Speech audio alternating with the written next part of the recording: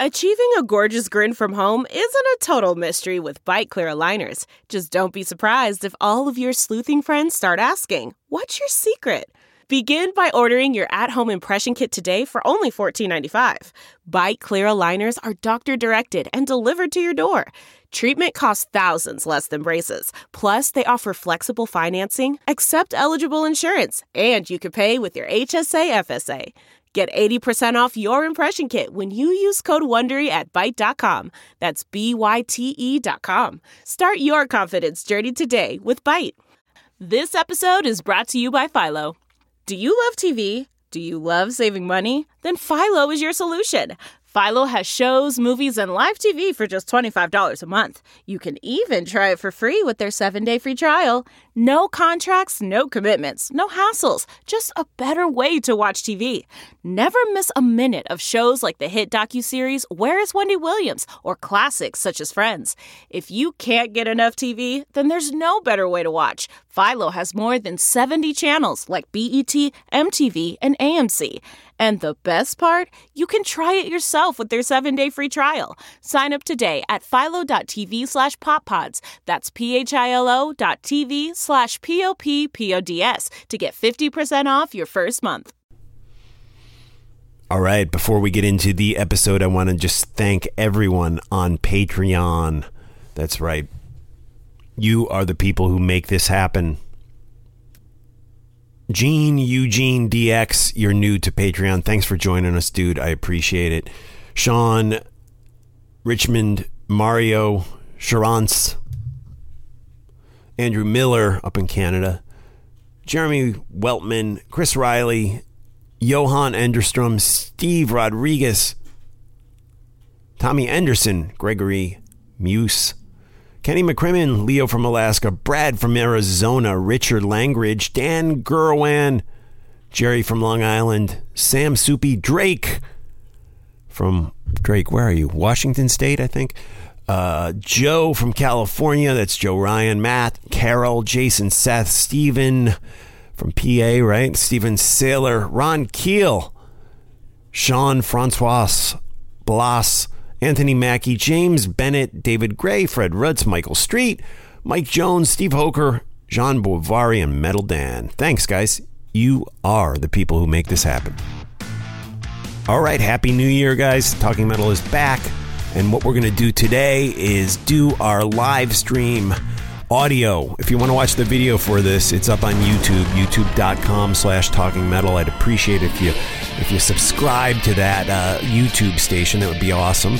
And let's do this. This is the live stream, unedited in its entirety, recorded on December 10th, 2020. And hope everyone had a Happy New Year and Merry Christmas, Happy Hanukkah, all that stuff. So here we go. This is, we're going back in time here, December 10th.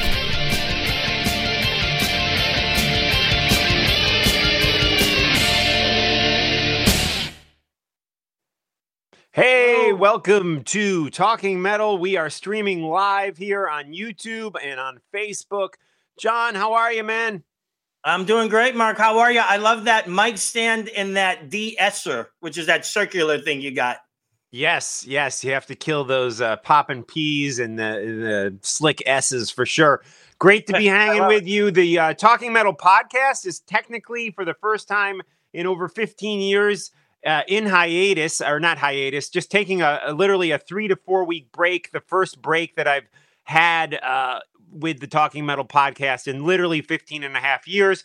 But, you know, we are always talking, John, and I said, why don't we get on and do a live stream? You know, we'll resume the podcast the first week in January, but to hold us over, we got a great live stream happening tonight. Why don't you tell us who's on the show, John?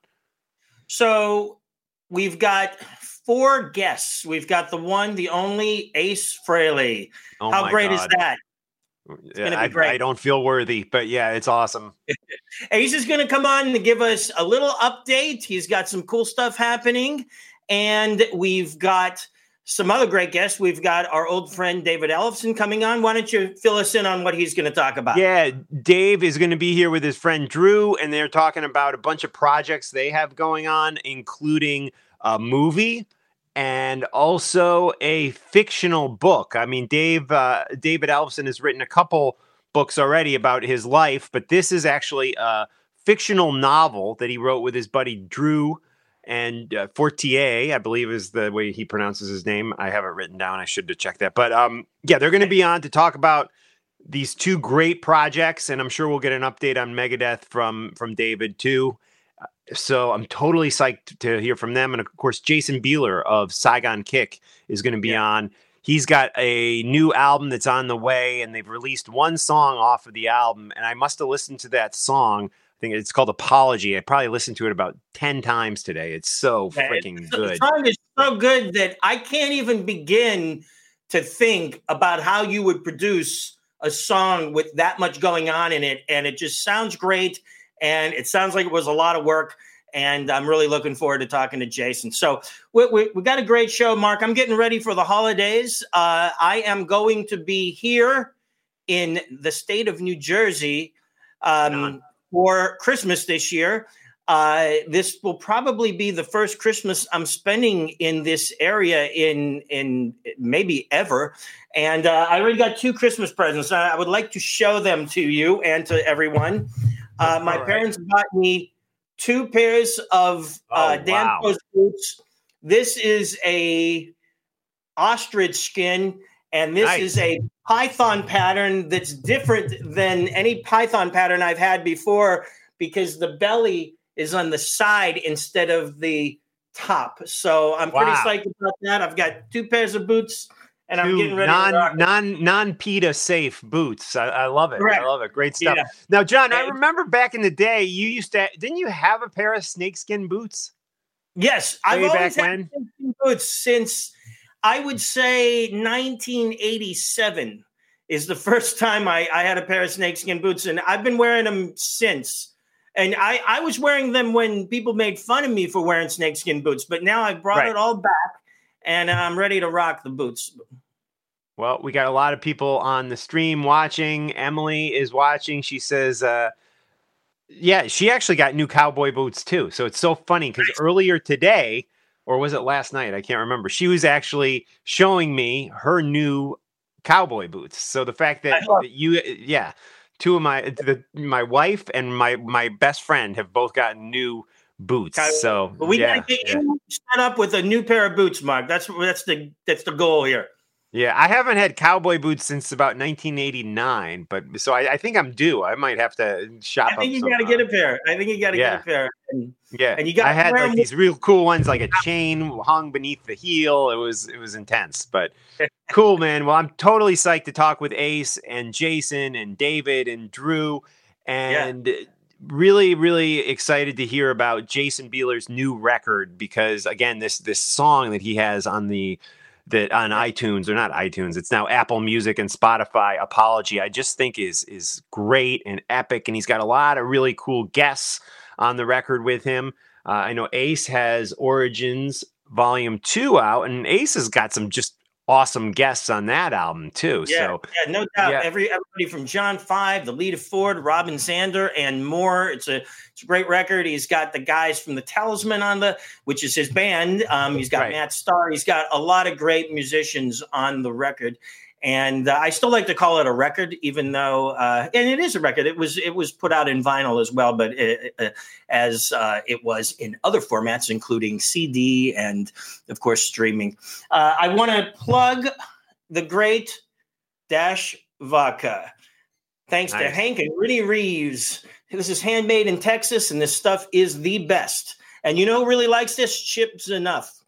Oh, okay. Did you get some out to him? Yes, we did, and Chip and my cousin Hank are like best buds now. So they're talking, and Chip cool. works for Dash Radio. So maybe we'll put something together with both Dash companies. That's awesome. Yeah, Chip. Now, when we started doing these quarantine live streams, Chip was definitely one of the first guests. Was he the first? Or was David Ellefson was also one of the first guests? David was one of the first guests. We had the guys. It was like back in April, I think. We had a lot of cool guys. Phil, I think Phil from Ace's band was one of the first guests, if not the first guest. And right, yeah, that sounds about right. We had Simon Wright. We've had Ron Keel. We've had Jeff Pilson. So do you know I get on Zoom every week now with Jeff Pilson of Dokken and Foreigner fame. Yeah, that's great. What do you guys just talk amongst yourself? No, we don't talk at all. He talks. I mean, we say hi. And he does a meditation class via Zoom every Monday night at 8 p.m. Eastern, 5 p.m. Pacific. And you get on there, and it's a bunch of people on Zoom, and he leads you through his guided meditation. And it's definitely a great way to start the week every Monday night. And there's no talk about rock or anything like that. It's just Jeff Pilson doing his meditation class. And I honestly think there might be some people in the class that don't even realize that this is Jeff Pilson from Dokken and Black Swan and all his great bands through the years, Foreigner. So it's a lot of fun. Every Monday night I've been doing that. But I was thinking, we had him on a while ago. I'd love to get him back on the live stream to actually talk about meditation, because I think it's a whole side of him that no one knows about. Right. Just like Kerry King and his snakes. A lot of people didn't know he was a snake breeder. Yeah, Kerry King is a snake breeder. John and I went to his house, and he wrapped snakes around us. There's video of that and shots of that. And when I ran into Kerry about 4 or 5 years ago, I said, "Remember I came to your house and we did a shoot there with the snakes?" He's like, "I don't remember that at all." But it may have been because we picked him up from a bar, and then we went to another bar, and then finally we ended up back at his house. Yeah. That was a trip. That was a trip, and it was a trip to be on that trip. We went to Glenn Danzig's house, which used to be Lucille Ball's house in Bel Air, California, which is even higher class than Beverly Hills, and we had a blast. We hooked up with Mike Patton at a when I heard Toy Store, I thought we were going to be going to like a mall in Toys R Us. I did not know we would be in some exclusive hip store on Melrose, and that was very cool. So we had a blast. We ran into a bunch of rockers outside of the Rainbow, including Phil Soussan from Ozzy's band and Carlos Cavazo, and that was just a total trip. That was just by accident. Vinny Appice was out there. I think it was Phil's wedding, and they were all hanging out outside. That is correct. And Phil, of course, now playing with Last in Line, playing Dio classics with Vinny Appice from Dio's band, and of course Vivian Campbell, also from the classic Dio lineup, if you will. So it's interesting. He went from doing songs with Ozzy, and now he's actually technically playing Dio songs. Great stuff. Somebody I've never interviewed, actually, Phil. We hung out with him a little bit that night at the Rainbow, but I never interviewed him. We get him on the show. But yeah, we are very happy to be here. We're minutes away from the one, the only Rock and Roll Hall of Fame member, Ace Frehley. So we got a great show, and I know we got a lot of Ace, fans watching this stream right now. And we're going to get an update from Ace. We're going to find out what he's up to, and we're going to wish him, Merry Christmas. Right on, and we're hoping we're just about done with 2020. This may be the last time you hear from me on Talking Metal in 2020. Again, 2021, I know we're going to hopefully get our concerts back sooner than later. You will be getting Talking Metal back, the podcast, on a regular basis, definitely weekly. I also have launched another podcast, John, which is called Talking with Mark Striegel, where we talk metal and rock on that, but we can go outside of metal. We can talk punk, we can talk alternative, but we also talk science fiction. We talk fantasy, comics. Right. I had an actor from the hit TV show The Walking Dead on, and we spoke about comics for a half hour. So it's been a lot of fun, and that's something you can subscribe to on iTunes. And not iTunes, I always say Apple Podcasts. iTunes is basically gone. It's like. Yeah. It's Apple Music, Apple Podcasts now. I have an announcement. Breaking news. I'm going to start a podcast. So you got the Talking with Mark Striegel. My podcast is going to be called Metal with John Ostrowski, or Astronomy. And all we're going to talk is metal. No, I'm kidding. You get it? You get it? Yeah. So you're talking and I'm metal. No, I'm just kidding. Right. Yeah. There you go. I just came up with that idea to do it, but no, I'm kidding. Believe it or not, there are a few people with some podcast names that are very close to ours, and we technically do own the trademark on anything talking metal, talking rock, all that kind of stuff. But we've been nice, and we haven't went after anybody at this point. So there's Metal Talk, which I think, and there's like Talk Metal, and then there's Rock Talk and Talk Rock. I think there's like 2 or 3 Rock Talk. So yeah, there's definitely a lot of talking going on out there. There's even Talking Sopranos. I saw that the other day. Talking Sopranos, where they talk about old episodes of The Sopranos. And go on, John.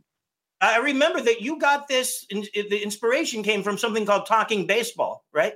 Yeah, which was a show that was on TV like on a Sundays, I think, in the late 70s. And I've Googled Talking Baseball. I find no record of it at all. So maybe I dreamt the whole thing. Maybe you just dreamt it.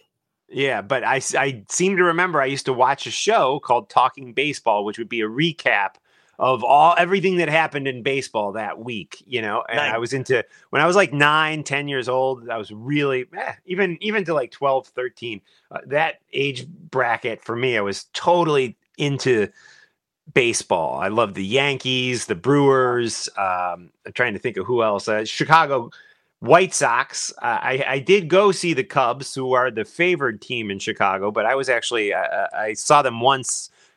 I was going to say perform live, play a game live, but the White Sox, I went to probably like 15, 20 White Sox games when I lived in Chicago. Cool. So I used to go to Pittsburgh Pirates games. Yeah. It drives me nuts. Like on my computer here, I don't know if you hear those bings, but I have no idea how to shut off my text messages. I don't even hear them. Yeah. It drives me crazy because everyone knows I'm streaming and they're like texting me. Like, so it's, if you're watching, guys, please don't text until after 8:00. I'm getting literally like 10 text messages every 2 minutes here. So I won't be able to respond. So Talking Baseball and it was the inspiration for the Talking Metal podcast. Now going into our 16th year, John. 16. Amazing. 2021, we will turn 16. That is crazy. Yeah, it is nuts. It is nuts. And there's been so many great guests along the way. A lot of them that have left us, unfortunately. I was going back through the list of things, including our first guest, CC Banana, who was such a great comedian and fun guy to be around, and sadly left us a number of years back. No doubt. And that's sad. And then a lot of the artists, and one artist that played with one of our guests tonight, Chuck Mosley, a former Faith No More singer. Frankie Banali, just really sad. We lost Frankie this year, which was a tragedy. But we're keeping it going, and we're keeping the music alive right here on Talking Metal. And just happy to be on. We want to thank our crew from SDN. They are making this show possible tonight, and they're responsible for all the technical stuff. So it's very, very cool. Yep. Right? We are just waiting for Ace. And I guess he hasn't quite logged in yet. So hopefully we'll get him soon. Do you want to ping him, John? Or is that not whatever you want to do? No, he I just talked to him a couple minutes ago, so okay, all right. He should be getting ready soon. All right, perfect, yeah. Cool. So, John, it looks like the guitar collection has expanded behind you. Is that the case? I just set them up a little differently, but okay. So here, I'll give you a little diagram here. So we've got the SGs and the Strats, and the couple of acoustics. There's one more acoustic I have, but it's actually at Aces.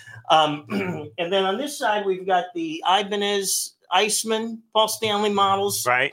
Beautiful. We've got the 3 Explorers. We got a V, Gene Simmons Axe bass, the Firebirds, and guitars. All the guitars on this side, almost all of them are shaped in the general shape of an Explorer. So it's just weird how I set them up. I like all the shapes to be going the same direction, And then I've got the Les Pauls downstairs. And then I got a few miscellaneous ones just scattered about. So cool. And the drum kit there, is that the new kit that you just got? Yeah. So right here is an electronic drum set. I really wished I could have brought something on, but when you do that, you got to take it all apart, and it's like a production. But I've got a new set of Simmons drums, and I'm going to use them to record demos here, and then I can go into a real studio to actually, if I were to record a song, for real. So. Well, you sent me a little clip of you playing those drums. It was like a Blue Murder song, right? Song, yeah. And you were playing guitar and bass and drums, and it sounded amazing. I couldn't believe it. You. Yeah, and I didn't even know how to work this. I swear to God, I got this thing. It's called a Focusrite, and it's this little box. And it was the first day I got the Focusrite. I didn't even know how to hook these drums or the guitars up to it, and I still don't even think I'm doing it right. But it's like out of the box sounds pretty good, and definitely. Right. I mean, you remember using 4 tracks and all that kind of stuff back in the 80s. And this is you don't even really have to know what you're doing. And you can get, something that sounds pretty decent. So it's pretty cool. All right, cool.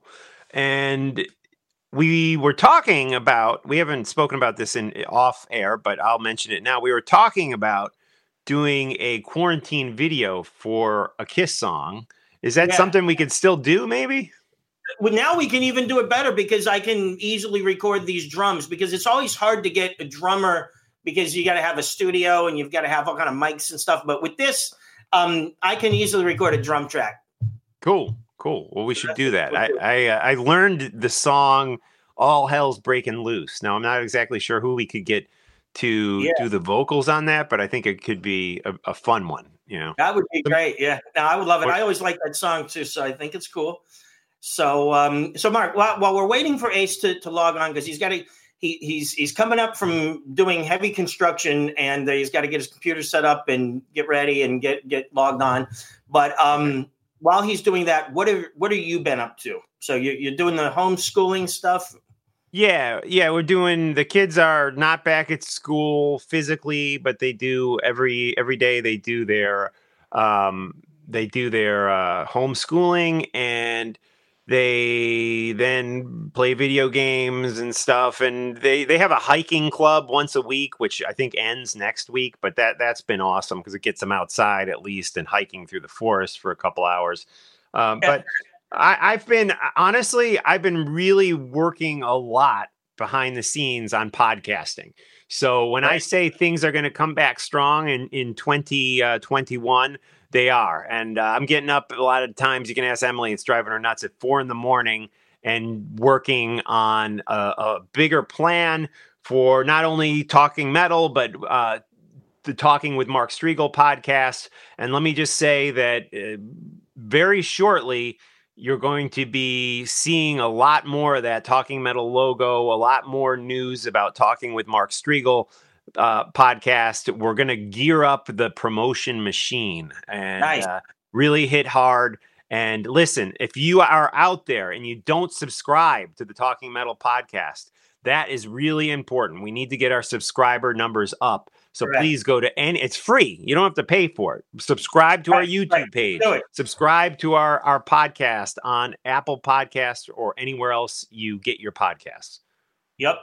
That is key. Subscribing to the podcast. And you know what, Mark? I'm glad I didn't do this yet. I want to get one of those mic stands like you got, and I'd like to get a new mic, and I'm just going to get exactly what you have. So you have to fill I'll send this to you. My friend Chris turned me onto this. Yeah, it's good. I was looking online. Okay, so this was $13. Yeah, but we got Ace is here, John. So we were going to patch him through right now. The one and only. There he is. Ace, how are you? So great to see you. Am I on the air? Yep. Yeah, we can see you, Ace. How you doing? I've been working all day in my studio, so I'm a little fried, but you're looking good. I'm happy to be on the show, and I'll do anything for John. We've known each other forever. Absolutely. Thank you, Ace. And Ace, do you remember meeting John for the first time? When did you guys first meet? Do you have any memories of that? He was about 16 when his parents brought him to a Kiss concert in the 70s. Is that right, John? Very close. It was right when Frehley's Comet started in the 80s. But I was 16 or 17, and that was many years ago. And I'm 51 now, so we've known each other since I was in my teens. Yeah, long time. Amazing. Right. So Ace, tell us about what you're working on. You're laser focused on building a real recording studio, and I'm not talking about a computer with Pro Tools. You're like, you got construction going on. You're building a real studio. Well, it's not the first studio I've ever built. If you remember, in the 70s when I lived in Wilton, Connecticut, I spent $800,000 building a studio underground next to my home. But, studios are nothing new to me, and I design them wherever I go, wherever I live. I always have a place to work. But, the new place I'm in now has a 3,000 square foot basement. So I got plenty of room. So I made a large control room, and I just was finishing up the drum room today. And after the new year, I'm going to start recording my new album right in the basement. Wow, nice. That's amazing. I was going to ask you, Ace. The beauty of it is because of this virus, everybody's supposed to stay home. Well, I don't have a problem staying home now because I work from my house anyway. Right. Perfect, Ace. Wow. So Ace, you're already writing the music and then you'll record it, or you're waiting until you finish the studio to begin writing music? No, I've been writing all along. Plus I have tracks that I've already recorded that I have to revisit and decide whether they have a chance to make it on my new studio record, or have to be rewritten, or just good the way they are. And I got people sending me song ideas constantly. John has sent me some ideas. I road manager Pat Lamarck and other people keep sending me stuff. So, little by little, it's an ongoing process, and it evolves as it goes, Right on. Well, I know you're not with us for very long tonight, but I did want to touch upon the new music video that came out today for I'm Down off of Origins Volume 2. The adventures of the Space Bear continue in this new music video. It's a great watch, and there's so many little nuggets for us hardcore Ace fans in there. Did you help come up with the concept for this video and the Space Truckin' video? I had nothing to do with it. The record company has this great video guy who makes funny videos, and I think Ken Gulick and Scott Givens has a lot to do with the ideas, but they just, put it together and showed it to me. But, in computer lingo, there's a lot of Easter eggs in it. Right on. And back to your new album, Origins 2, which is out now, a great collection of covers, a lot of really cool special guests. I wanted to ask you about one of them specifically, Lita Ford. How long have you known Lita? Well, I remember touring with Lita when she was in the Runaways. I went out with Jackie Fox for a short period of time, and I've known Lita, and I've known Joan, and all the girls from the Runaways, and I'm still good friends with Lita and Joan. And I also bumped into Jackie Fox about 2.5 years, 2 years ago, when I had a record party at the Rainbow in LA. And she's still kicking and rocking. Nice. Cool. John? Thank God everybody's still around. Yeah. So Ace, you had a lot of great artists on this record. You had your good friend John Five. You had Robin Zander.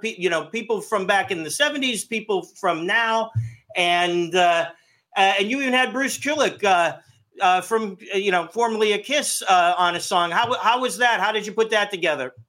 Well, that was great. I mean, Bruce. When I did the Kiss cruise a couple of years ago, Bruce was on it as well, and he heard I was doing an Origins Volume 2 album. And he expressed interest in performing on a track. So I said, you're more than welcome to. And, we're both big fans of Jimi Hendrix. So, we picked that song for him to play a solo on. it worked out great, you know. Totally, Ace. Yeah. Now, Ace, I can't wait to see the recording studio, and tell us something just unique about this studio that you're doing. Well, what's probably different about this studio than any other studio I've had in the past is that there's going to be a star mural on the ceiling. I'm using these new technology LED lights that, I can change colors. And also they react to the sound. So, when I'm doing a playback of a song, the whole room will change colors just because of the music. And it's going to be a trip. I mean, I haven't installed the LEDs yet, but, I have a sample of them on one strip. And, but by the beginning of January, the first week in January, we'll probably be full tilt, Awesome, Ace. And I know that you have some plans in the future about expanding it, not only as a recording studio, but into a video studio where you've got edit rooms and, wow. People can cut movies and videos there as well, and film scoring, which is something I know that you've always wanted to do. Yeah, well, I'm setting up a video editing suite where, you can edit rock videos. And I have 5 acres, so you could even shoot a video here if I wanted to. And like I said, the basement is 3,000 square feet, so there's plenty of room to, and even my drum room has a little stage in it, that probably you could do some shooting in there as well. So, it's going to be a multifaceted, multimedia studio, and I'm real excited about it. Great, Ace. Right on. Well, Ace, thank you so much for taking some time to talk with us here on Talking Metal. We know you're busy with the construction of the new studio, so it means a lot that you took a few minutes to talk to us. And I got to tell you, just my suggestion, I love these new music videos so much with the cartoons and the comic book styles. I'd love to see an Ace Frehley comic book. I think, the Kiss did their comic books, but how about just an Ace comic book? I think that would be an amazing, fun thing for the fans. I just have to find a comic book company that's willing to put it out. I'm sure.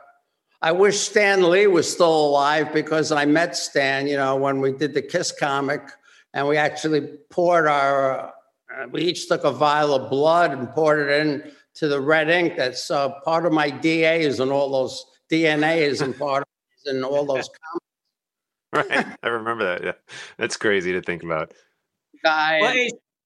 Great innovator and artist, and he's missed greatly by the industry. Absolutely. So, Ace, thank you so much for taking the time out today. We wish you and everybody Merry Christmas and a Happy New Year, and we can't wait to see you back on the road again in 2021. I really miss performing live. Unfortunately, because of this virus, everything has been postponed. But hopefully by the summer, and if the vaccine is as good as they say it's going to be, hopefully that'll lower the numbers that are constantly rising every day. So, one day at a time, we'll see what happens. And I'd like to wish everybody Merry Christmas, Happy New Year, Happy Hanukkah, and all that good stuff. Perfect. Thank you so much, Ace. Thank you, Ace. We really appreciate it, and we'll talk to you soon. I'll talk to you tomorrow. Be on the show. Rock and roll. Rock and roll, Ace. Thank you. Yeah. Take care, man. Bye-bye. All right, ladies and gentlemen, Ace Frehley, legendary guitar player in the Rock and Roll Hall of Fame. Wow. It's still, John, you've hooked me up with numerous Ace interviews. And I tell you, I get like a little kid again. I start sweating and I'm like nervous. And it's like, that's the man right there. That's the man. I know. Yeah. I mean, you're around him a lot, so maybe you don't. I got to take my sweatshirt off because I broke out into sweat. Yeah. No, believe it or not, even though I've been around Ace, I've practically lived with Ace, on tours,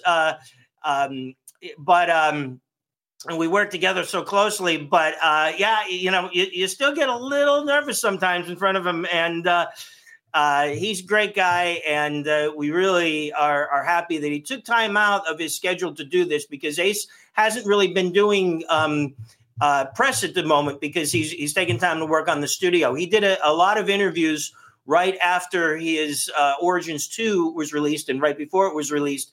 But now he's taken a little hiatus from interviews, and he was cool enough to come on our special show tonight. And we thank him for that. And I'm going to text Ace in a couple of minutes and just say thank you for coming on. And it was fun. It was really fun. But cool. Well, John, we're going to fly right into our next interview right now. Okay. We have Jason Bieler is going to be coming on the show with us. And there is the man himself, Jason. Jason, how are you, man? I couldn't be any better. How are you guys? We are great. Thank you. We appreciate you joining us, really, with not much notice. We had a cancellation. And, that's the only reason I get booked is when there's a cancellation. No. We had you on your list, on the list. We definitely wanted you, but it was perfect. And I know you've been on the show before, so not the video version of it, but I know Emily has interviewed you for the show before. She's going to actually try to come down and say a quick hi in a bit. But I got to tell you, she told me I had a face for radio. So, Jason, let me tell you, I know Mark has listened to the song Apology about 10 times already today, and I was listening to it at 4 a.m, and I just got to tell you that the sound quality is great. The writing is great. Your performance, your singing, guitar playing are great. But for me, I'm blown away by the production. And I mean, I can't even get my head around what it took to do this record the way you did it. And tell us a little bit about just how you approached everything from the writing to the physical recording and execution of the record. I mean, I wish I could say I had it planned out a little bit more, but it's really a series of happy accidents. I started the record in March. I figured I'd reach out to like 30 of my friends, and ask, and assuming that because of touring or, obviously at that time, people doing different things or recording their own things, everyone would say no. And everybody said yes, which kind of freaked me out in the opposite sense. I started writing it in March and recording it, and then was just lucky enough to get all my buddies involved. And, from my perspective, the whole goal was to make a record with people I love and respect, and for my own selfish purposes. So kind of everything that's happening at this point is like, oh, wow, like people are responding to it and it's getting received really well. It's super nice to hear. Yeah. And again, the new record, Songs for the Apocalypse, it is out January 22nd. And you're putting this out through Frontiers, right? Is this the first album you're putting out with them? Yeah. I'd been talking to Nick over there for a while, and he seemed, and they were super supportive of me because I kind of initially told them, and I have a lot of respect for what they've achieved, but I was like, you do realize what you're getting into when you get a record from me, right? I mean, I was hoping that it wouldn't all of a sudden turn horrible when they realized that it wasn't going to be like 12 versions of Love Is on the Way or, Right. And, they were super cool and supportive. I mean, really, the first time they heard the music was when it was mastered. So they let me do what I do, and they couldn't have been any cooler. So my experience thus far has been wonderful. And do you feel that the new record is going in a musically a different direction than maybe some of the records we've heard recently, like Where Dreams Go to Die? Is it a different place musically for you? Because from Apology, it seemed like maybe it was or is. To me, it's just always music, man. So, like, I'll go Barry Manilow into Meshuggah, like, without missing a heartbeat. It doesn't matter to me. So, whatever mood I'm in, that's what I feel like doing. And I think this was just very much how I was thinking now and where where the vibe was now. And then I think there was the added pressure of, like, David Ellefson said, yes, I can't suck. I got to put riffs together, it's like, and it's same thing with Bumblefoot or any of these people. I got so lucky with, like I said, Devin Townsend, Butch Walker. I mean, it's like a dream list of guys. Is Todd Latore on it too? Todd's playing drums on Apology. Oh, is he? Okay, wow. Yeah. Wow, very cool. Yeah, absolutely. I like what you said. You said, is he a drummer who's a great singer, or is he a singer who's a great drummer? I think was one of your quotes. I mean, I wanted to talk about these guests that you have on the record, and it says something about you that all of these top-notch musicians didn't miss a beat. And they when you asked them if they wanted to be involved, they absolutely said yes. And they all supported you by being on this record. Everybody from Todd, who played drums and on Apology, sounded great. Bumblefoot, David Ellefson, Pat Badger from Extreme. I mean, like an unbelievable roster of musicians are on this record. And like I said, I'm blown away from now. Plus, I love all of the imagery and the whole concept of the Von Bielski and I love that I call it like a trailer that kind of goes through every song and it tells who's playing on it. That's such a cool thing you put together.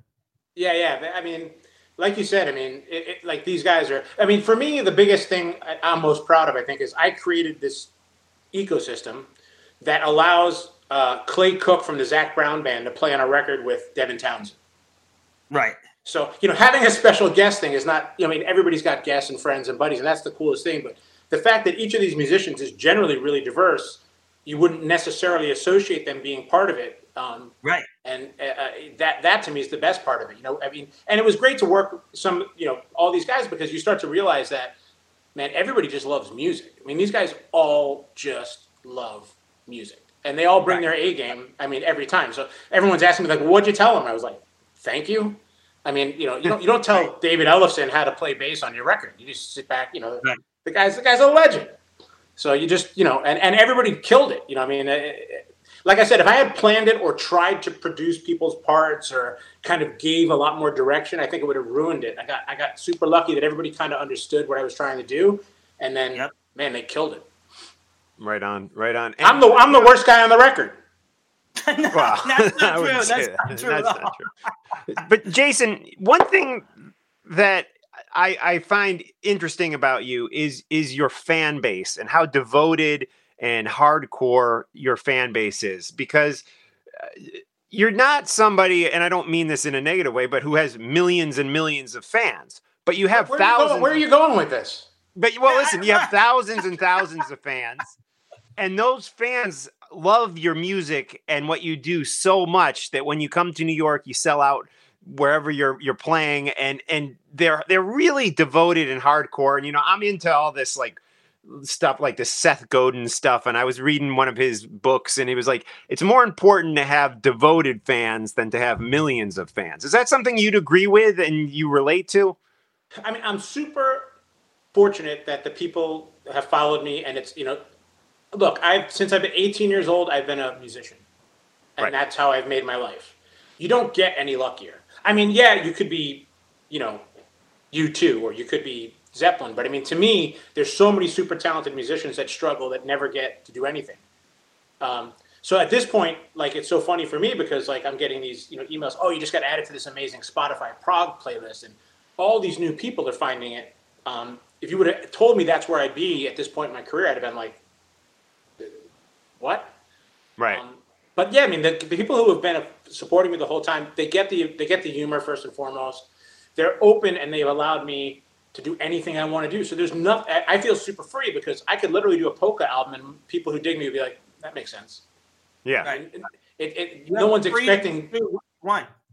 Yeah, and I mean that's what I'm lucky. Yeah, and the key thing, and I think what Mark was saying, is that your fans are sophisticated enough to understand that, and they're hardcore. They will support you.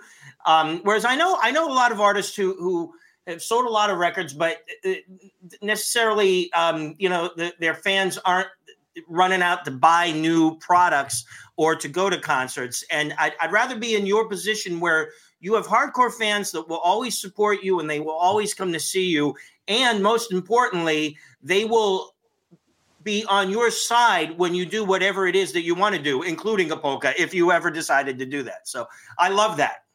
Yeah, man. Like I said, I mean, I couldn't draw it up any better. I mean, it's not like, again, it's a series of happy accidents. But I think that, I have as much love for them in a weird way as they have for me. And I mean, my goal is to just put out stuff that I think they expect me to push boundaries.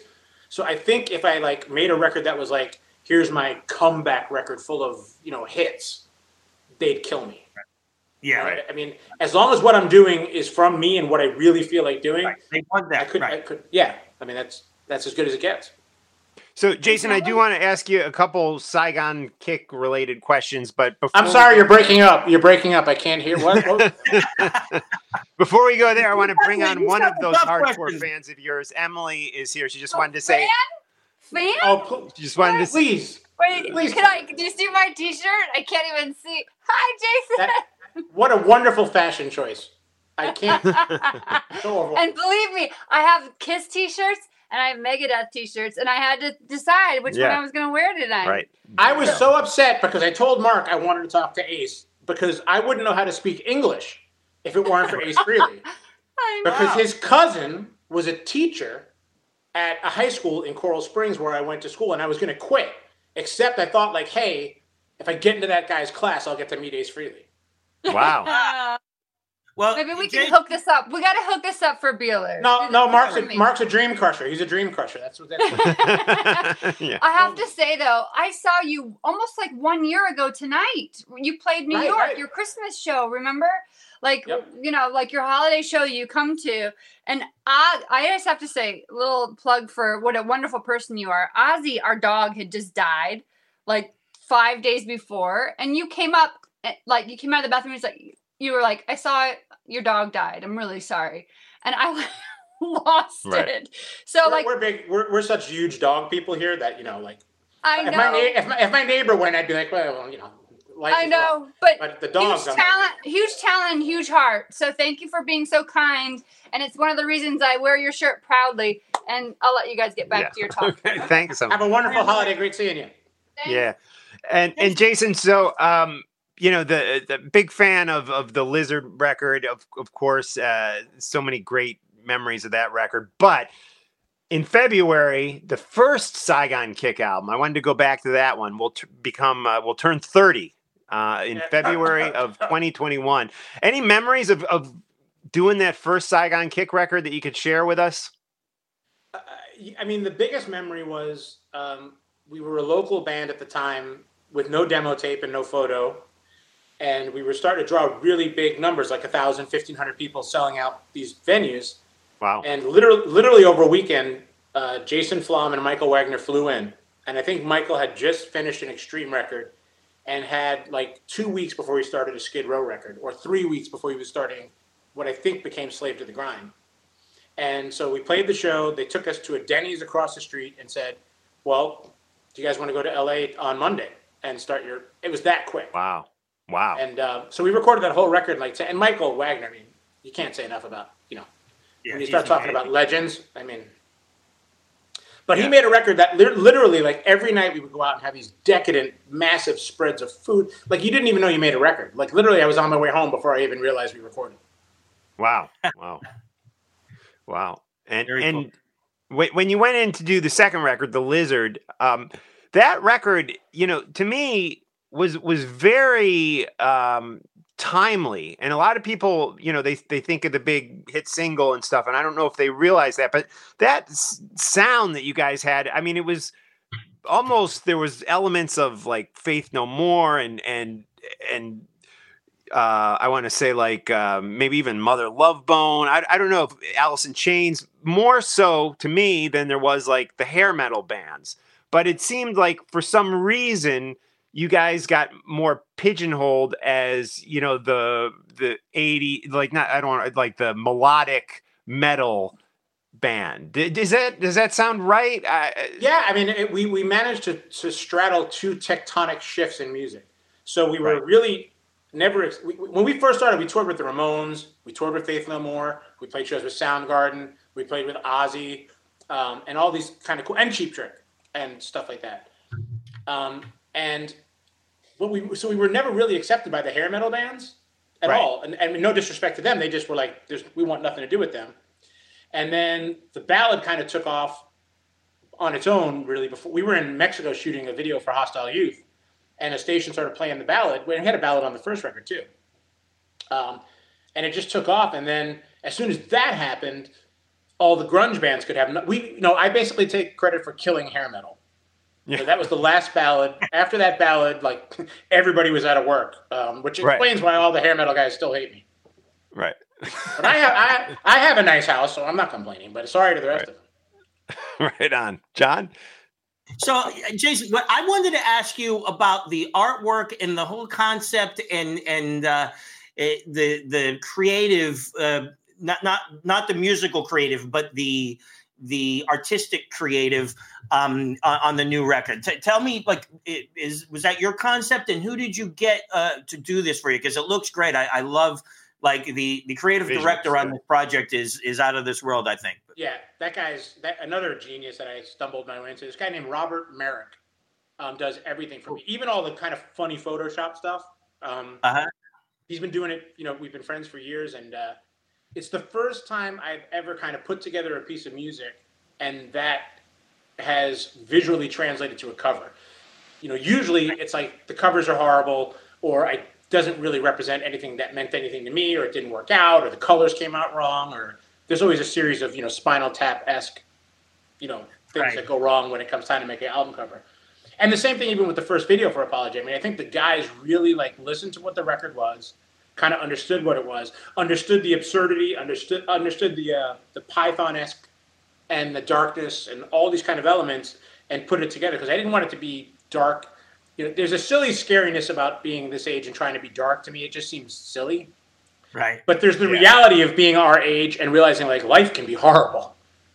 There's that kind of horror. So it's kind of all woven into, it's not a theme record so much, but it's really got this kind of thread through it.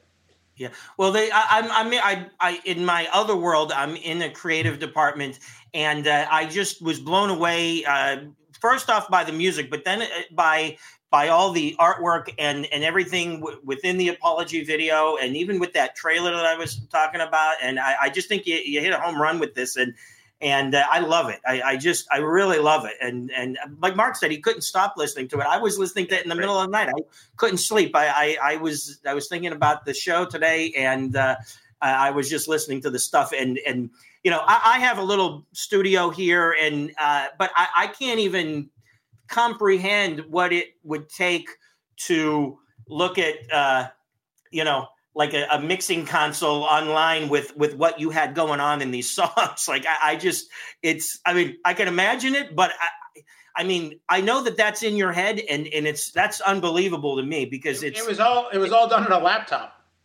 That's out of control. I mean, that is just amazing. And I didn't touch a con. I mean, I have a, in this case, it was kind of freeing because I had no rules, but yeah, there was nowhere to go. So it was either make the record and be creative about it. It's so funny because I have all these friends, I have all these people I could have gone studios to, but then the pandemic hit. So I was like, let me see what I can accomplish here. So yeah, it was all done. Sometimes you lay, again, I find when I really have my heart set in a direction and planned, everything goes sideways. So this kind of all felt naturally together, and even people on their parts in the record kind of came as the song was coming in. It was like, I should send that to David, and right. Oh, wow. So they even gave suggestions and send this to that person, and they'll throw their thing down. I love that you didn't even produce them, so to speak. You didn't tell them how to play what they were going to do. You just said, kind of go for it, and they did their thing. Yeah. How are you going to tell Bumblefoot how to play guitar? I mean, what's the point? I mean, to me, the reason I called David, and I'm hoping he's in the green room hearing how highly I'm speaking of him, because I expect the same thing when he comes on. I want him on the record. I want him to do what he does. So telling him how to, and you don't need to tell that guy, what to do. I mean, or any of these guys. I mean, that was the greatest thing. I mean, same thing with Devin. He's a guy's just off the charts talented, and it's Clint Lowry from Sevendust. These guys just. I mean, it was the most fun and rewarding creative process. No drama. There was never a time when I opened a part and was like, oh, how am I going to tell this guy this doesn't work? I mean, every time I'd open something up, I was like, I would have never played that. I would have never thought to do that. That's just amazing. Right on. And on the song Apology, Jason, on that specific song, besides Todd on the drums and you, who else is joining you on that specific song? Andy Blacksugar, who's an amazing guitar player, and how he's not from New York, top 5 in the world is beyond me. He's just a stunning guitar player. And Kevin Scott is playing on bass. Kevin plays in a kind of underground jazz scene, so he plays with Wayne Krantz. He plays with John McLaughlin, the last John McLaughlin tour. Plays with Jimmy Herring. Played with Aquarium Rescue Unit. So he's from a whole separate scene as well, and he's just a great bass player. So Great stuff. Great stuff. Jason, I know Mark and Emily have hung out with you before. Where are you based out of? Where do you live? Right now, I live in North Carolina. I moved here like 4 years ago. Wow. And you're originally from Florida, is that right? Or is Saigon Kick was from Florida? Yeah, we were all from Florida. And I lived there until about 4 or 5 years ago. Nice. And then I had enough. I mean, I don't need to tell you, Florida can get on one's nerves. Right. So here, back to sending these tracks to people. What I think is cool is that you didn't necessarily send people finished tracks. You send them parts, and then the tracks grew. So this album, it kind of like lived on it grew up on its own. I mean, the songs and the parts were all generally done. Okay. So there's, but I knew that this person's gonna play this, or this is the person here. So, yeah, I mean, a lot of it was, all the writing and everything was kind of done. So I don't think anything changed due to the contributions. Things got just better. Nice. Okay. Right on. That's cool. So Jason, we are going to have to wrap it up here, but before we let you go, what else besides music has been keeping you busy this last 8-9 months? Music. I mean, just music. Really, yeah. I mean, I'm fortunate enough to be able to, I want to start the second record right now because I have another probably 6 months or so before hopefully we can get back to touring. So, a lot of music, a lot of Netflixing. Used to. What are you watching on Netflix? What are you watching on Netflix? I've gone through everything, man. We did The Queen's Gambit. We're watching The Crown right now. Watched Broadchurch, which was a UK show. If you haven't seen Toast of London, that's one of my favorite shows of all time. I have not. Emily's watching The Crown right now, and then we're watching Cobra Kai together. Oh, saw that as well. Yeah, it's been a big year for Netflix.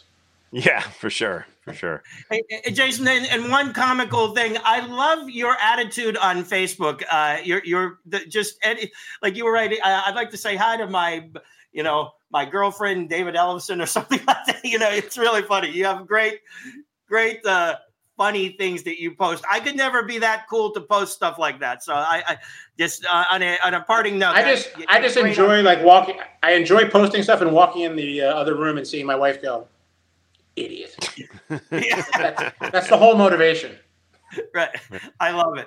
So that Jason, thank you so much. I hope to be with Mark and Emily the next time you're in concert here in the New York, New Jersey area. And we really thank you so much for being on the show. We can't wait till January when the record comes out. We will definitely have it, and we are going to be listening to it heavy duty. Thank you. Thanks so much for having me on. Thanks for not letting me meet Ace Frehley, Mark. I'll never forgive you. And please send David Ellison. Please send David Ellison my love. Yes. Oh, we will. Jason, I will make sure that I will work it out that you meet Ace. Next time we're down in your area, if you're home or wherever you are, we'll keep in touch. He works with Ace, by the way. We'll set it up. That would be big for me. Thank you very much, guys. Have a great night, and thanks so much for having me on. You bet. Songs for the Apocalypse. Jason Bieler's new record will be out on the 22nd of January. So I am psyched for that, John. And we are waiting for our next two guests. They're going to come on at the same time. I think they're scheduled for 7:30, so we got a little time. Now, Mark, let me say this. I know you and Jason are friends, but I love it. You're like. Well, more him and Emily are friends. I don't really know him that well, but yeah. You're like, well, thanks for coming on. I'm just kidding, Mark. We had a cancellation. I'm joking. Right. I love it. That you were thanking him because we just asked him kind of at the last minute. Yeah, it was the last minute. He jumped on board with us. I didn't mean any slight by that. And I'm just, Mark, I hope that you're not taking this in a negative way. But I like, and then you go, a lot of artists have millions of fans. You really don't, but no, I love it. But I knew what you were saying. You were saying you have a group. I know people that sold like millions of records and they can't sell out a venue. Where you're saying that he has his fan base is so devoted. Yeah, they're just so hardcore and devoted. Yeah, he might not sell as many records as U2 does, but he can sell out venues in Manhattan because the people that like him will do anything for him. They love what he does and they will show up for him. And believe me, that's what I want. I would love to sell out venues and just have a devoted group of hardcore fans. Because let's face it, I mean, there's not going to be too many more U2s and Metallicas and Led Zeppelins, sadly, in my opinion. And I hate to say it, but I really don't think that anybody's life experience, if you're like a kid growing up now, or if you're our age or whatever, there's nothing that's going to create another Jimmy Page and a Robert Plant or a Paul McCartney and a John Lennon, or even a Paul, Gene, Ace, and Peter. I don't think that's possible anymore. All I was trying to go with that is that this guy, Seth Godin, says, if you have 1,000 hardcore fans, whether you're a musician, a writer, or who knows what else. If you a cook, if you have 1,000 hardcore fans, you can make a living off of what you do. That's cool. I knew that exactly, Mark. I'm just having fun. But no, that's so cool. I want to find out who's trying. Seth Godin. I hope he didn't take offense to it, because he didn't, Mark. He didn't. I'm kidding. That's the thing about Talking Metal. We're not super serious. We're not like, hi, I'm Tom Brokaw here to talk about your new album. You know, it's great. Yeah. Tell us about the songs. You know, we're not that. We're the guys from Talking Metal. I mean, I'm kind of a dorky guy with round blue glasses, and you know, that's just the way it is. You know? Right. You got the shaded glasses. The thing, I started wearing the shaded glasses now too. I like that. The thing that's great again about them is they hide the dark circles that have developed under my eyes for some odd reason. I guess I'm just getting old.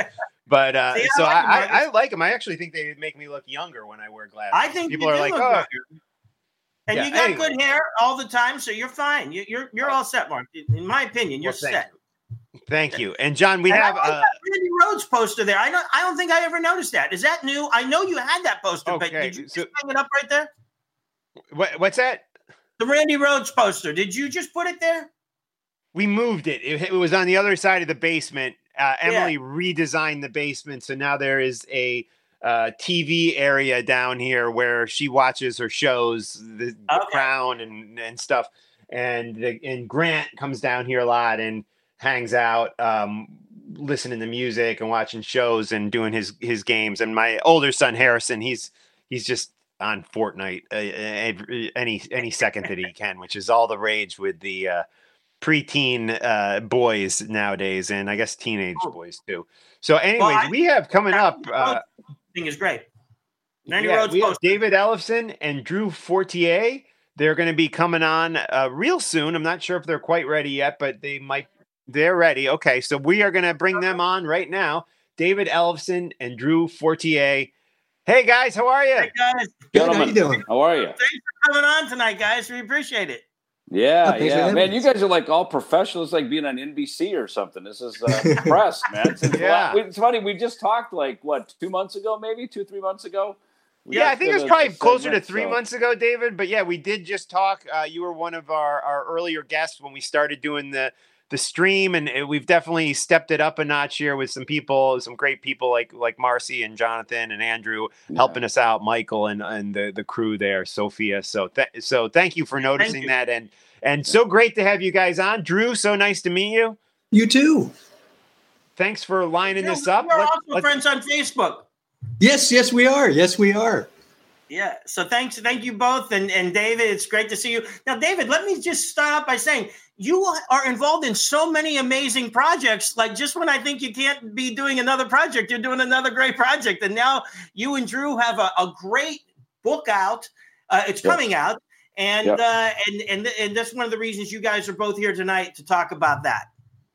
Yeah, probably my next project will be Christmas, which will be much needed break to have. At some point I need to shut up and go away for a while, probably. But yeah, it's funny. Drew and I, we've been friends now for several years, and I guess I met Drew through Tom Hazart, and we do a lot of other stuff, our label and coffee and stuff together. But yeah, the idea hit me about exactly a year ago when I was on a solo tour across South America. The idea hit me to write a fiction book, and I called Drew right away because he's finishing up a film that we're putting out through Ellison Films called Dwellers. And so I know how twisted and sick Drew's mind is, and I go, dude, I got a book concept. I need you to jump in on it. So we We just finished this thing up, which is coming out actually on the 18th, December 18th. So yeah, we're doing a little pandemic book tour. So thank you for inviting us over. And thank you guys.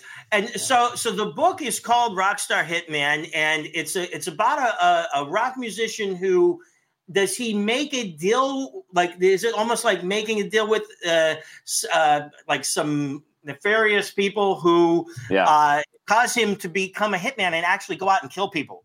That's exactly it. Yeah, that's exactly it. So, and it's funny because, there's a lot of these sub layers and, Drew and I being musicians, of course. And, I always liken it to John Grisham. He writes awesome fiction, but he blooms where he planted, which is he's a lawyer, so he writes these great, sort of law thrillers. So we're writing rock star thrillers, and as if our life isn't thrilling enough, being artists and musicians, and then also the subcontext, like you almost said, signing a deal with the devil, the nefarious people of our business that so many people, sign these deals, and we all have at some point thinking, well, it's just a stepping stone to get over there, and those deals always come with some sort of backlash, and this one involves him being a hitman. So, and that's where we had a lot of fun writing this, because of course you can kind of draw from some of your own personal, almost autobiographical experiences. And of course it's a totally fictional story, but you kind of can write from that. Drew and I, not having been hitmen before, we can at least as far as we know. Yeah, right, exactly. As far as we have not. So, but to go and have fun exploring, that whole thing. Of course, we've all read enough books and seen enough, Bond and Jason Bourne movies and fun stuff, but it's fun to just kind of really go down that road. And we've been having a good time writing this one and, setting up a series. We're calling it the Sledge Chronicles. Sledge is the main character of the book. So it's going to be a series of books, and that's kind of fun to start with that, knowing that there's a lineage that's going to happen with the book series. Right. And let me ask you, Drew, how about throw one over to you? How does the writing process work? Do you guys exchange ideas via email, or do you actually get on the phone or Zoom and talk it out? How does the writing process come when you're coming up with this story? It's a little bit of all that, actually. When he first hit me about it, I wrote out this prologue, this kind of like laying out the whole thing, just painting the picture and everything, and I sent it to him, and he really, really, really, really liked it. And he's like, I think we should just take this and just expand upon this and make that the book. And it was so much fun to do. But yeah, typically we were just bounce ideas off each other via text, email, phone calls. And once we get one idea going, though, it just kind of just avalanches into something really cool. And another fun part about the whole thing too was kind of seeing how far I could take a lot of the murder in the book. Like just to see where it's like when's the peak where it's like, all right, Drew, I think that's enough blood and gore and terrible things. But surprisingly, that never happened. I would actually try and take a certain scene in the book and see, it's like, okay, let's see how messed up we can make this. And by the time I was done writing it, I was like, oh, I'm going to have trouble sleeping tonight. And then I show it to Dave, and he was like, oh, this is great. Put it in the book. And I was like, what? So only Drew can murder a guy who's already murdered. Murder him again, Yeah, exactly. And so the goal for the goal for the next book is to try and get to that point where Dave's like, no, Drew, we can't put that in the book. What's the matter with you?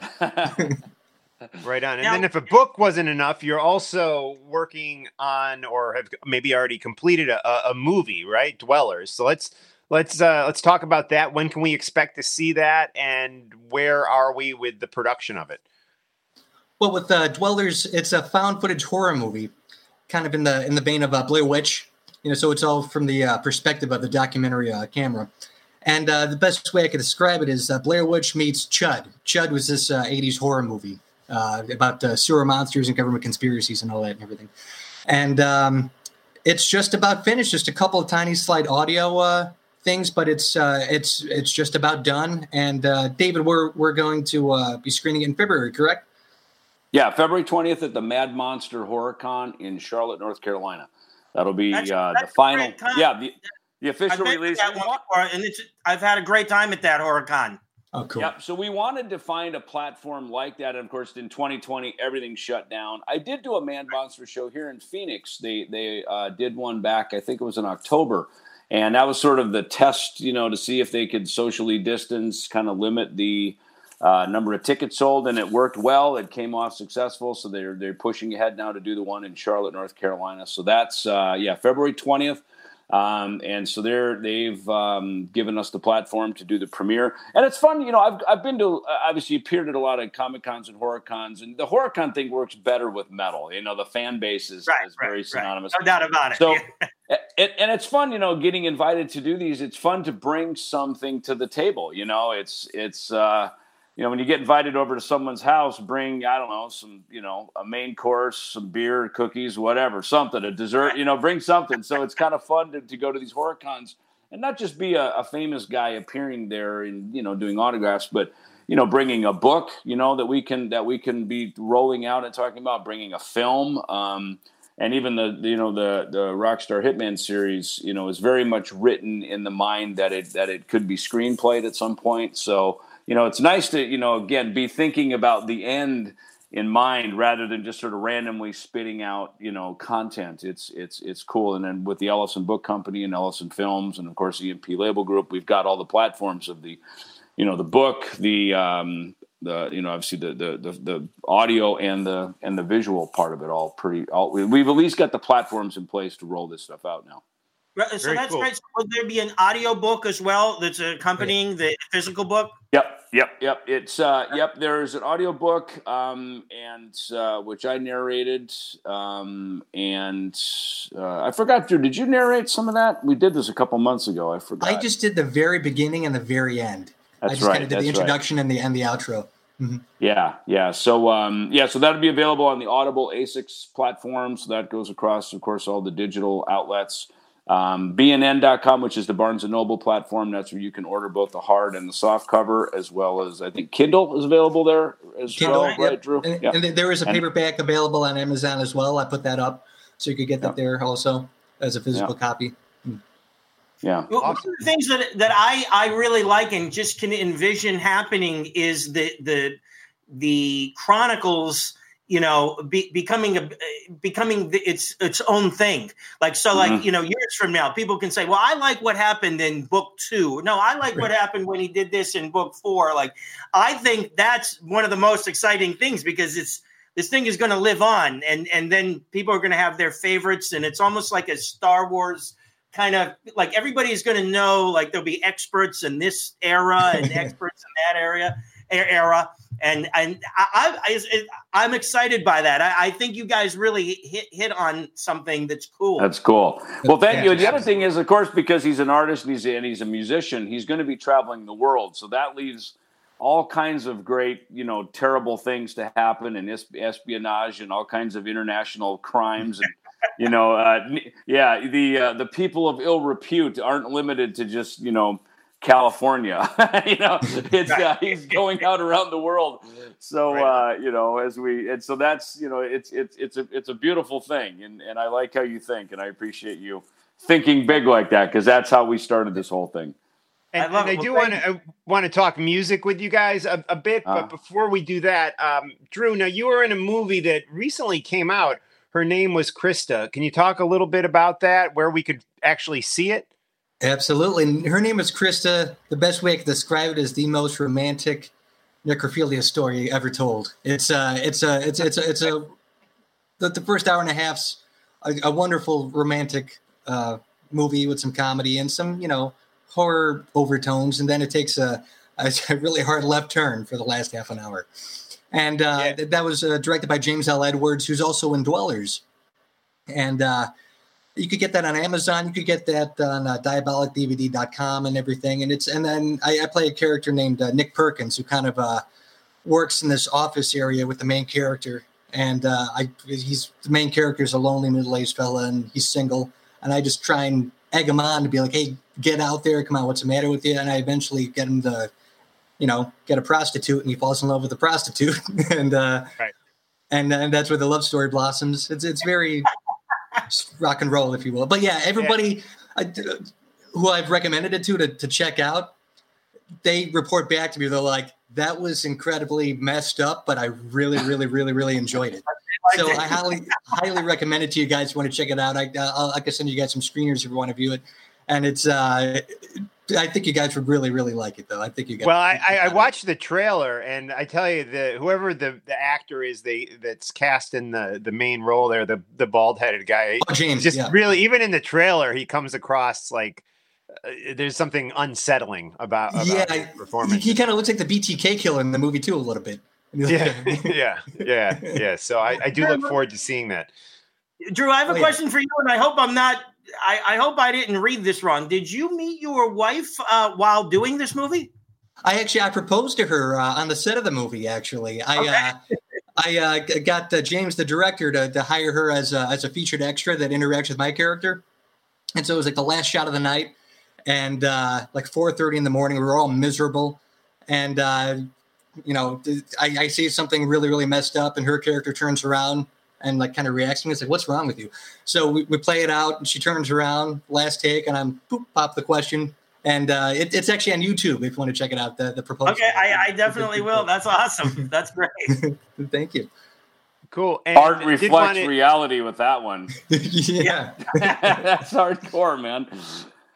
So David, we've been hearing about new Megadeth music in the works. Where are you with it? Is it all recorded? You guys are mixing? What stage of the game are you at with new Megadeth music? Being recorded. We started the basic tracks back in May and June, and then moved on to guitars and everything, and now into lyrics and vocals and all the overdubs and stuff. So yeah, being recorded now. So yeah, it's moving along. So as far as the release of it, I don't have a title. I don't have any song titles. I don't have any of that stuff yet. But it's I assume we'll be dropping it, again around touring. We've got tour stuff scheduled, June in Europe, July, August for Metal Tour of the Year, with Megadeth, Lamb of God, Trivium, and In Flames.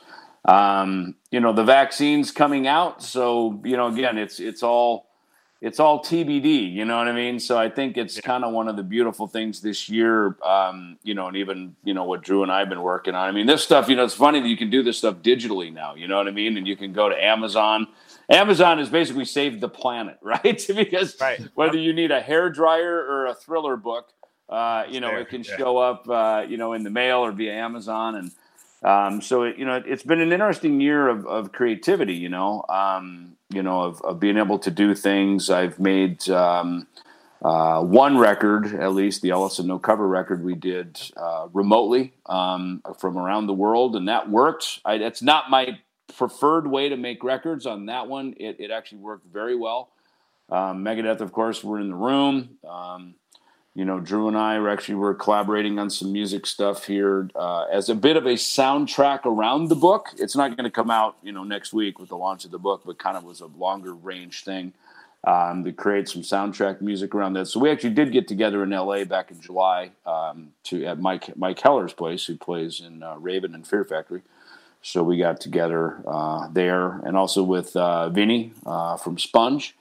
So we've got a little musical thing cooking on the side with this as well. So yeah, very, very cool, and that's being mixed right now. So we'll see where we can, land that. As we're looking at the year, there's schedules, but those schedules, again, we hope they'll stay as solid as they can for everybody. But everything is subject to change. So I think it's kind of one of these seasons in a creative, in the life of a creator, a content creator, if you will, I think it's kind of necessary to have a few things at the starting line, because you just don't know which one the gun's going to fire and which one may get pushed back a bit, And this music that you two are working on together that you're talking about, David, what is the title of the band or the project that the title is called Lucid. And it kind of has that. It's heavy. It's rocking. It's kind of a bit modern sounding. As you would probably expect with a guy like Vinny from Sponge singing on it. Anybody that knows Vin and his work, the guy's a total rock star. Great, just a vibe and a cool thing. Of course, me and Mike Heller come from very heavy, hard metal, shredding stuff. And so I think sometimes it's fun for guys like me and Mike to deviate off that a little bit and do some things that don't have to be just always classified heavier than heavy metal stuff, you know? So, but yeah, we hope to have, that out here in, hopefully earlier in 2021. Wow. Awesome. Yeah. So looking forward to that. Yeah, it's you'll like it as if you're just a rock fan, a hard rock fan, you'll and obviously metal too, but you'll dig it. I've run it past a few people and it's turned some heads, so it's nice, Is it? Would you say it's in the same vein as the stuff you were doing with Frank Bello? The some of it is. Some of it is a little bit. Yeah, some of it trends a little bit over by Altitudes and Attitude. Some of it gets kind of heavy in the sort of way that maybe 90s Megadeth would. Okay. Which I think is fitting. That's kind of when Sponge came out in the 90s, when they debuted, they were kind of that active rock 90s modern hard rock kind of sound. Real great song. What was that? Wax Ecstatic? Was that Wax Ecstatic? Yeah, that was a great tune. Yeah. That was a great tune. So I have that on CD in the other room. It's cool. It's an eclectic cast between me and Drew and Heller and Vin. It's 2020's proved to be one of these years where you can just kind of, hey, throw it up in the air and let's see what happens. And I've been really lucky, man. The stuff that I've worked on has worked well. It's clicked, and you kind of kindred spirits meet. When it's like when people are ambitious, they want to do something. They're willing to step up and sometimes step outside of their comfort zone. As most of the stuff that I've worked on in 2020, it's like, hey, man.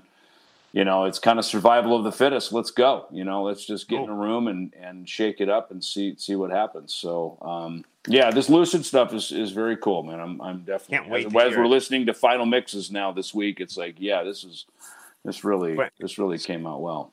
So, Drew, kind of a off the beaten path question for you. I'm a big fan of Faith No More. Love that first record. And John has interviewed the late Chuck Mosley before he passed away for Talking Metal. I understand you have a history with him. Can you just share a little bit of that history with Chuck for a couple minutes? Absolutely. I love Chuck very, very much. I was his guitar player for a brief moment, thanks to Tom Hazard, actually. And Chuck's manager / babysitter, Doug Esper, who's also in Dwellers, believe it or not. Everything's kind of connected. And me and what's messed up is I only knew Chuck for 6 months up until he passed, but he had such an impact on me and became such a good friend for that time leading up. And I never knew anybody could have that kind of impact on somebody, so I really miss him very much. But I had an incredible time with Chuck.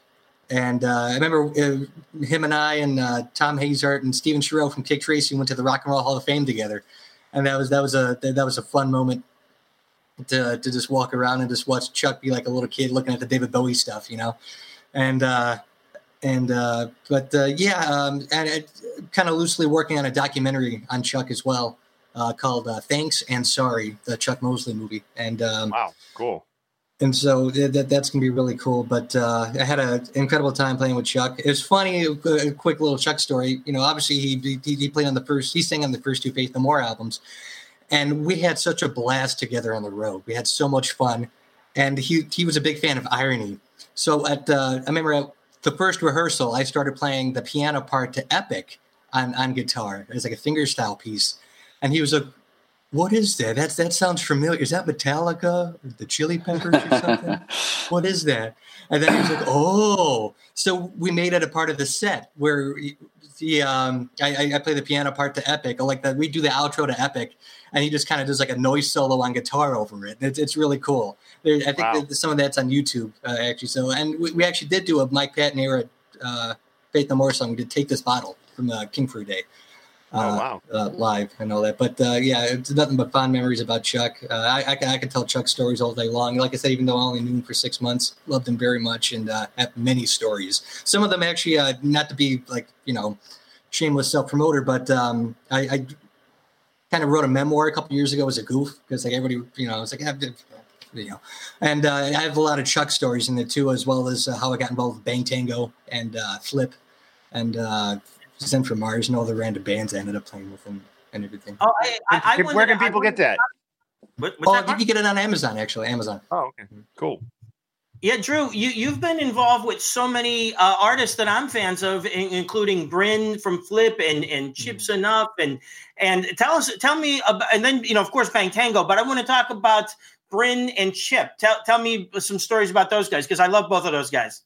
Oh, I love them with all my heart as well. I actually got a band with them as well. This project called Zen from Mars. It's me, Bryn, Chip, Kate Catalina, Chip's wife on keys. Mike Heller from Fear Factory Raven, Lucid on drums, and Steven Shiro from Kick Tracy on vocals. And we've been in the mixing stages on the album for about 5 years now, but it's finally almost done. But yeah, Bryn, I absolutely love. He's an incredible guitar player and an incredible songwriter. Same goes with Chip as well, man. Chip's he's like he sounds like Krusty the Clown, but he sings like Paul McCartney. It's amazing. Love him. I love his vernacular too. His vocabulary. For everybody listening, and I'm sorry I didn't mean to interrupt you, Drew. For everybody, we're talking about Bryn Ahrens, and we're talking about the one and only Chips Enough. And I love how you said he's Krusty the Clown meets Paul McCartney. Yeah, exactly. I hail you. Look at all that trim. And and Chip and I. Oh, yeah, exactly. Yeah. And actually, Bryn, I joined Flip for one show. It was supposed to be for a lot longer than that, but I was in Flip for one show. And it got recorded too, I think. So there may be the video that's somewhere. But I loved playing with Flip. It was an incredible experience. Those guys are amazing. And also to bring it back to David as well, Chip and I play on the No Cover record, on the hidden bonus track. It's we play on Downed by Cheap Trick. Yeah. Yeah, it's funny. Tom Hazard had reached out to Chip when we started putting the No Cover record together, and it kind of came in right at the last minute. In fact, we had when Drew and I were together with Mike Keller and Vin over in L.A. Mid-July. We had just started mixing the No Cover record, and Chip sent the track over. I listened to him like, he doesn't need us on this. He's like a one-man Cheap Trick band, Chip is so cool, and he's got this nice dreamy, ethereal, sound, and it's just, it's like true acid rock. You just go in and get lost with Chip, and but me and Drew played on it, and so yeah, we actually put it as this bonus kind of 19th. If you listen to disc 2 of the No Cover album, at the very end of it, there's that. So we'll probably pull that over. I don't know. Maybe we'll even use that with Lucid at some point. We'll have it as a B-side in some it's on the Ellefson No Cover album. Oh yeah, and I got a lot of there's a lot of Chips Enough stories in my memoir too. It's called Dark, Depressing, and Hilarious. And if you like Chip, you'll get a kick out of a lot of the stories in there for sure. I gotta check that out. I used to go to his house almost every day. I practically lived there because I used to live in Chicago, and he was kind of like down the street from me a little bit. So he was like, "Bro, just go over whenever you want," and I did, and it was always smoky, and it was it was a lot of contact high for sure. Jesus. Right. I love. Here's the cool thing, and I want to. And this is about both of you guys. But David, you have like your Megadeth crew, but you have another network of people, including Drew and Tom Hazard, and then the ancillary people that are connected to those guys. And I really like that network. You guys have, when you all get together, you do a lot of great things for rock and metal, and you put a lot of cool stuff out, and I love that, and I just think it's cool that you kind of have like multiple lives. Like you've got your Megadeth life, but then you've got this life that you're the center of, and then you're working out from there as well. And Tom is a really important part of it too. I appreciate that, yeah, because when you're a career musician and a career artist, and obviously in a career band, which Megadeth is. It goes through its own transitions, that we've seen. And as we all get older, you kind of don't want to leave something on the table, our friend Ace Frehley, his book, No Regrets. I always love the title of that. It sits in my shelf over here. And that's kind of a reminder, no regrets, my mom and dad and my brother are gone. I'm the last standing. Go figure, the young rock and roll rebel, would be the last guy standing.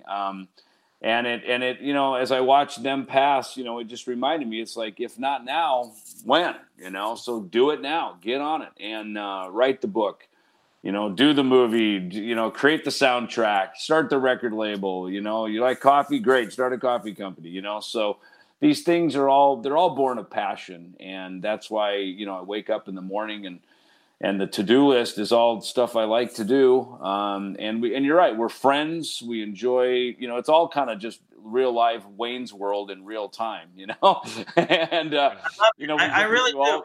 Yeah, it's really it's fun, and I think that's the main thing is, when I got into music, they called it playing music. It wasn't work, it was playing, as we're just trying to avoid having to go to school and get a real job. And, all these years later, I think we're doing okay, Yeah, I think you are too. And David, I don't know if I told you this. I moved from the time you were on Talking Metal on this video show before I moved into a new place. And now I have new things, including a coffee grinder and a new machine. So now that I'm more serious about it, I'm going to be ordering from you. So. Nice. I know a guy. We can hook you up. We can get some coffee over to you. Yeah. Hey, David, we do, and Drew, we do have to wrap it up here in just a few minutes. But before you guys were on with us, we had Jason Beeler, who said hello, David, to you, and told us that you are involved with his new album, Songs for the Apocalypse. Could you maybe just for a minute or two talk about working with Jason on that album? Well, I'll tell you what I wrote for him. He is a modern day Frank Zappa. He is just one of the most eclectic, just intriguing artists. The track I played on, I think Bumblefoot's on it, the drummer from Skindred. I played on 2 tracks, actually. And it's funny, as I was sitting there, I went down to John Aquilino's studio here in town, guitar player from Icon. He's got a great studio here that I work at a lot in Phoenix. And we were both sitting there. John's a big music fan, of course.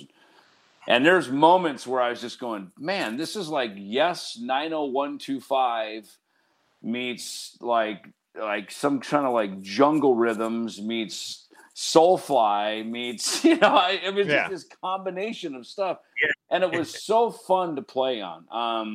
So I love that is a hard left turn record. And in such a melodic, cool way, lyrically, Jason's just got worlds going on up in that head of his, man. He's there's a lot going on up there. And of course he's a brilliant musician and player. We know his Saigon Kick hits and everything. So that is definitely a record to check out for sure. That was a thrill to play on that. He's a very attractive and powerful man. I love the quote. I said the same thing to him. I said, I can't even imagine what's going on in your head when you're putting a track like this together. I said the same exact thing, David, because I only heard one song and I'm like, oh my God, this is insane. But you described it perfectly, modern day Frank Zappa, and I think that's great. He really is, man. He's off the chain. Yeah. You guys have so much cool stuff going on too, Drew. I'm so happy that you've come on and you're a friend of ours now, and I can't wait till we're all back out on the road somewhere together and we're seeing some live music. But in the meantime, while we're home. The book and like I said, the Chronicles. I'm ready for the series. It's like nowadays with this streaming and binge watching. Like I might get the book and I want the second book like before that's out. Like so, you guys got to get moving because I want to experience it all now. Like it's well underway. Just let's see I can't promote book 2 yet, but believe me, Drew and I are way deep in it. It's okay. It's almost done. We're rocking it. So that's great to hear, guys. And that's it's when creativity hits, you just go. That's one thing about being home. Is you're not distracted. It's just like, hey man, like I burned my hole in my eyeballs the other day writing like 3 or 4 chapters for something. Actually, there's another book Drew hit me on, and he was like, we just started spitballing on an idea about something. I was like, dude, I'm on it, and I just started riffing, and I was like 4 chapters in, and I was like, okay, I gotta like go to bed now. I'm like freaking So, but that's I love that. It's like that's kind of what we're on the planet to do, man. Just whip stuff up out of nowhere. Well, I love it. Thank you both for taking the time to come on. We can't wait to get it in our hands. And thanks again, guys. And we hope to see you both back here real soon on the show. You're welcome. Thanks, guys. Thank you so much. See ya. Thank you. Bye. All right. Take care, David. Take care, Drew. All right.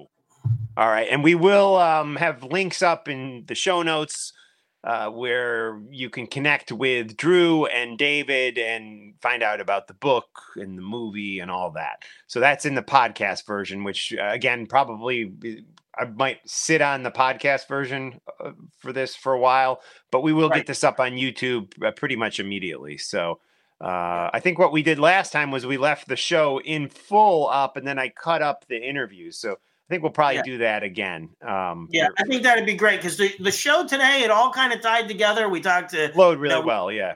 Yeah. Jason and, David and Drew, they all know each other. And David, of course, knows Ace. And I know, all these guys, including Bryn Aarons and Chips Enough. And so it was very, very cool. And then we even tied Emily in, who knows Jason. So it was really good. Yeah, absolutely. So big thanks to the crew, Marcy and Jonathan, Andrew, Michael, everyone who's helped out. We really sincerely appreciate your help on this. And yeah, man, let's do it again. I know. Maybe this another really 2-3 weeks we'll do another one. Yeah, absolutely. Guys, and most of all, thanks to everybody who was watching this. Let's see if I know we got to wrap it up, but let's take a quick peek and see what the comments are like. We got David Craig Ellis, Bob Bobbitt, Lisa Colbert, who is my friend from 1987. My Aunt Patty, Scott Marshall, Jason L., my good buddy, sometimes known as Jason the Cop. We've got John. Jason the Cop. I remember him from a previous episode. Yeah, Jason the Cop. Yeah, I was trying to scroll the YouTube thing, but my computer's. Mine's acting a little weird too today. But anyway, I think we had a great show. Thanks to Ace Frehley for coming on. I just got a text from Ace, and he was happy to come on the show. And thank you for hooking up Ace on the show. So I mean, I've been wanting to do it for a while, but I know that. Ace has been concentrating heavy duty on the studio. And it's not like he's just sitting upstairs and there's a construction group downstairs. Ace is actually physically getting involved, and he designed the whole place. And he has this vision in his head of what he wants it like. And he doesn't just direct you. He's not just producing it. He's actually physically executing it as well. That's my new favorite word, executing. And I don't mean like as in an execution. I mean like you execute the project and you get it done. And I like it. Yeah. My word. Cool. All right, John. Well, we will wrap it up. We will encourage everyone to connect with you on Facebook, and you're not as active on Twitter, I noticed. No, I should be, but I'm not. I'm going to get more active on it, I think. You have your website too, astronomy.net. Yes, astronomy.net is my website. A wealth of astronomy history on there. So. Yeah, it's an astronomy historical site. Follow me on Facebook, guys. I have 6 Facebook pages. I'm going to attempt to dwindle that down to 2, but I can't get in touch with anyone at Facebook to help me with this. Right. And I want 2, not 6 pages. And there's John Astronomy, John Astronomy 2, John Astronomy 3, and then there's @Astronomy, @Astronomy 2, @Astronomy 3. It's ridiculous. So there's 6 pages. Wow. And you have to go post the same thing on each one of those pages? Sometimes I do, yeah. And sometimes I don't post on certain pages, and then I try to send out a note to everybody saying, try to go to another page, but it's just a real mess. What I need to happen is I need Facebook to merge pages, which is there is such a thing as merging pages, and I'm not quite sure why I'm unable to do that myself. So I'm it's in the works. It's in the works. So I can have a personal page and a artist page. That's what I want, but not 3 personal pages and 3 artist pages. Gotcha. All right. Well, big thanks to Jason Beeler, Ace Frehley, David Ellefson, Drew Fortier for joining us. It's been an awesome show, and we will talk to you guys soon. Okay. And thanks, Mark. I think it's a great show. Thanks, crew. Thanks, everybody. Thanks, all of you viewers and listeners. And we wish you happy holidays and all that good stuff, as Ace said. And we will see you real soon.